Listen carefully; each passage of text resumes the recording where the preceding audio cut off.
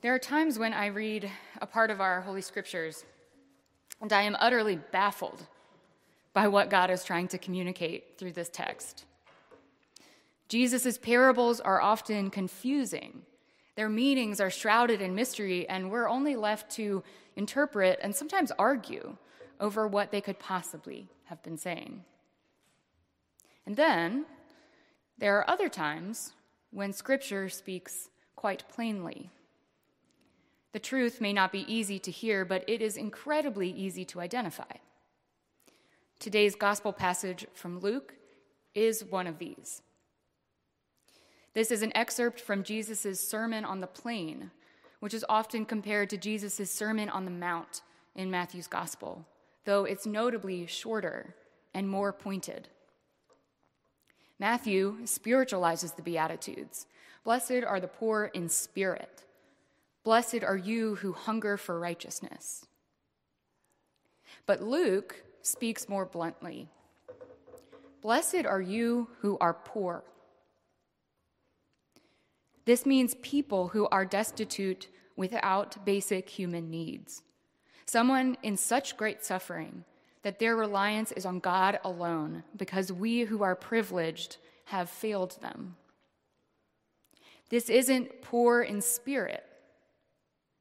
Luke says, God blesses the poor, period. God blesses you who mourn, period. You who are rejected and excluded, period. The Gospel of Luke is full of reversals like this, explaining that the kingdom of God will require a complete transformation of the earthly lives we have built. If we are rich, we will be poor. If we laugh now, we will weep. I may be alone in finding this imperative from Jesus really difficult to hear and to confront honestly. But there is absolutely no excuse for being unclear as to what Jesus is saying here. It is spoken as plainly as day. Do you want to know what a life of discipleship looks like? This is it. Here it is. It's easy to think about the kingdom of God as some kind of far-off, abstract idea that has yet to come. But Luke plays with the tenses in the Greek in this passage. He switches from future tense to present tense so frequently, as if to remind us that the kingdom of God is both already here and also not yet. Here is a story I want to tell you about how the kingdom of God is manifesting right now. Here. Last week, I read a statement released by the Right Reverend Diana Akiyama, who is the bishop of the Episcopal Diocese of Oregon. She announced a civil lawsuit filed by the diocese and by a small church, St. Timothy's, against the city of Brookings, Oregon. St. Timothy's is particularly known for offering services to the homeless citizens of Brookings. Brookings is only about 7,000 in population. They serve warm and nutritious meals. They run health programs that offer low-income residents access to medical clinics, showers, internet, resume building, vaccinations, COVID testing, and other vital services that empower them to live a dignified life. St. Timothy's feeding ministry in particular has provided food for the poor in Brookings 6 days a week for several years, including during the COVID pandemic when, understandably, other churches had closed their ministries. Last year, the residents in the neighborhood of St. Timothy's became frustrated at the increased presence of the homeless in their neighborhood. They were too noisy, too disruptive, too dirty.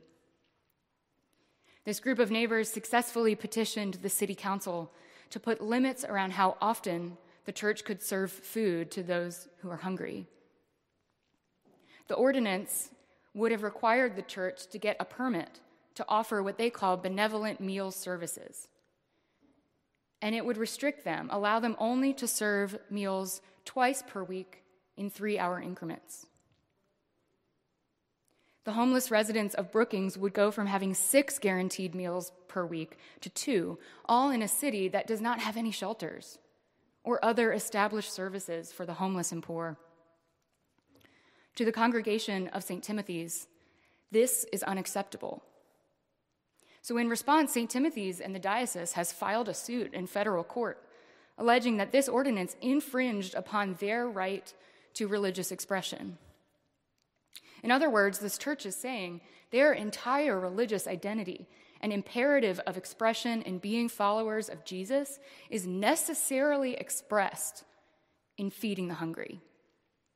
They could not fathom living authentically as Christians without being permitted to serve.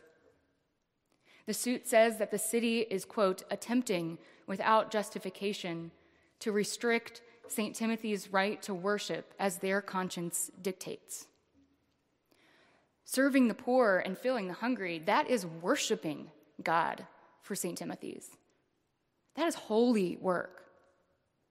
That is the way they live out their gospel witness in the world, even when there are attempts to stifle it.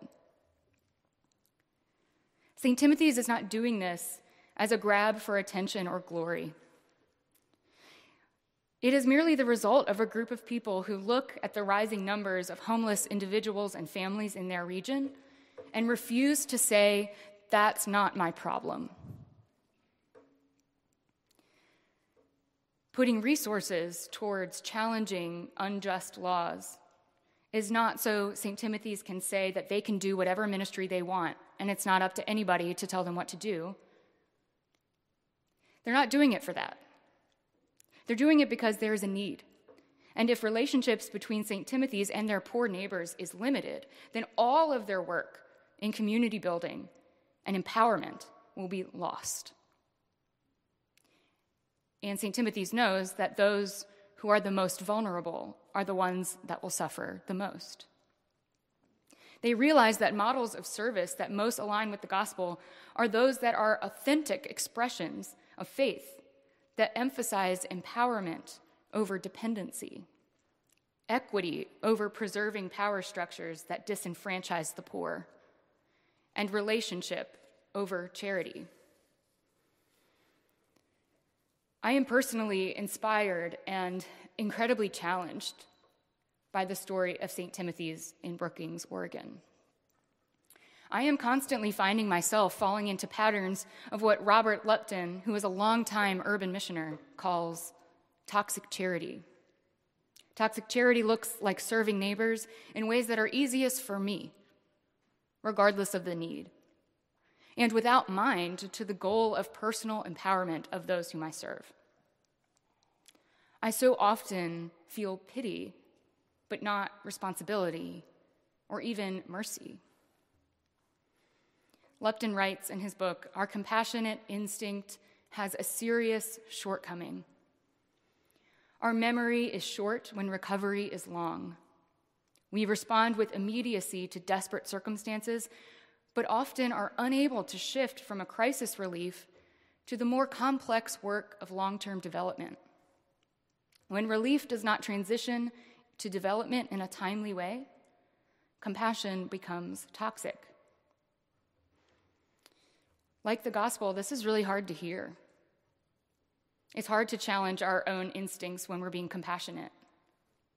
But it also means that we can find a way forward while focusing both on the now and the not yet of what piece of God's kingdom could be unfolding around us. We are in a wonderful and promising place right now as a community. We will soon hear about this at our annual meeting, 12:30 on Zoom. And it'll show you that the ways that this community has, for decades and decades, been continually loved and nurtured, which is leading us to this place of seemingly endless possibilities. Christ Church's role in the kingdom is unfolding. It's something that requires us to discern. In order to avoid being toxic, we have to have careful consideration. We have to have a mind to relationship building with our neighborhood and adopt a posture of listening. The truth is that our congregation is not representative of the diversity of Capitol Hill. But engaging in responsible and transformative service to others, we believe that we can be welcoming and inclusive to everyone. And that means bringing to church, inviting to church those we think we are supposed to give our pity. All of our work should be aligned towards this mission. And it is long work and humbling work. But this is what happens when we recognize that just because the kingdom of God is not yet fully revealed doesn't mean that it cannot be realized here and now in our own way. Luke will not let us off the hook. We will be reading a lot of Luke this year. This won't be the first time we're challenged by what Luke has to say. Blessed are the poor and hungry. And blessed are all of us as we continue to discern our response to the vast depth of human need here in our neighborhood. In the name of God, a creator, redeemer, and sustainer.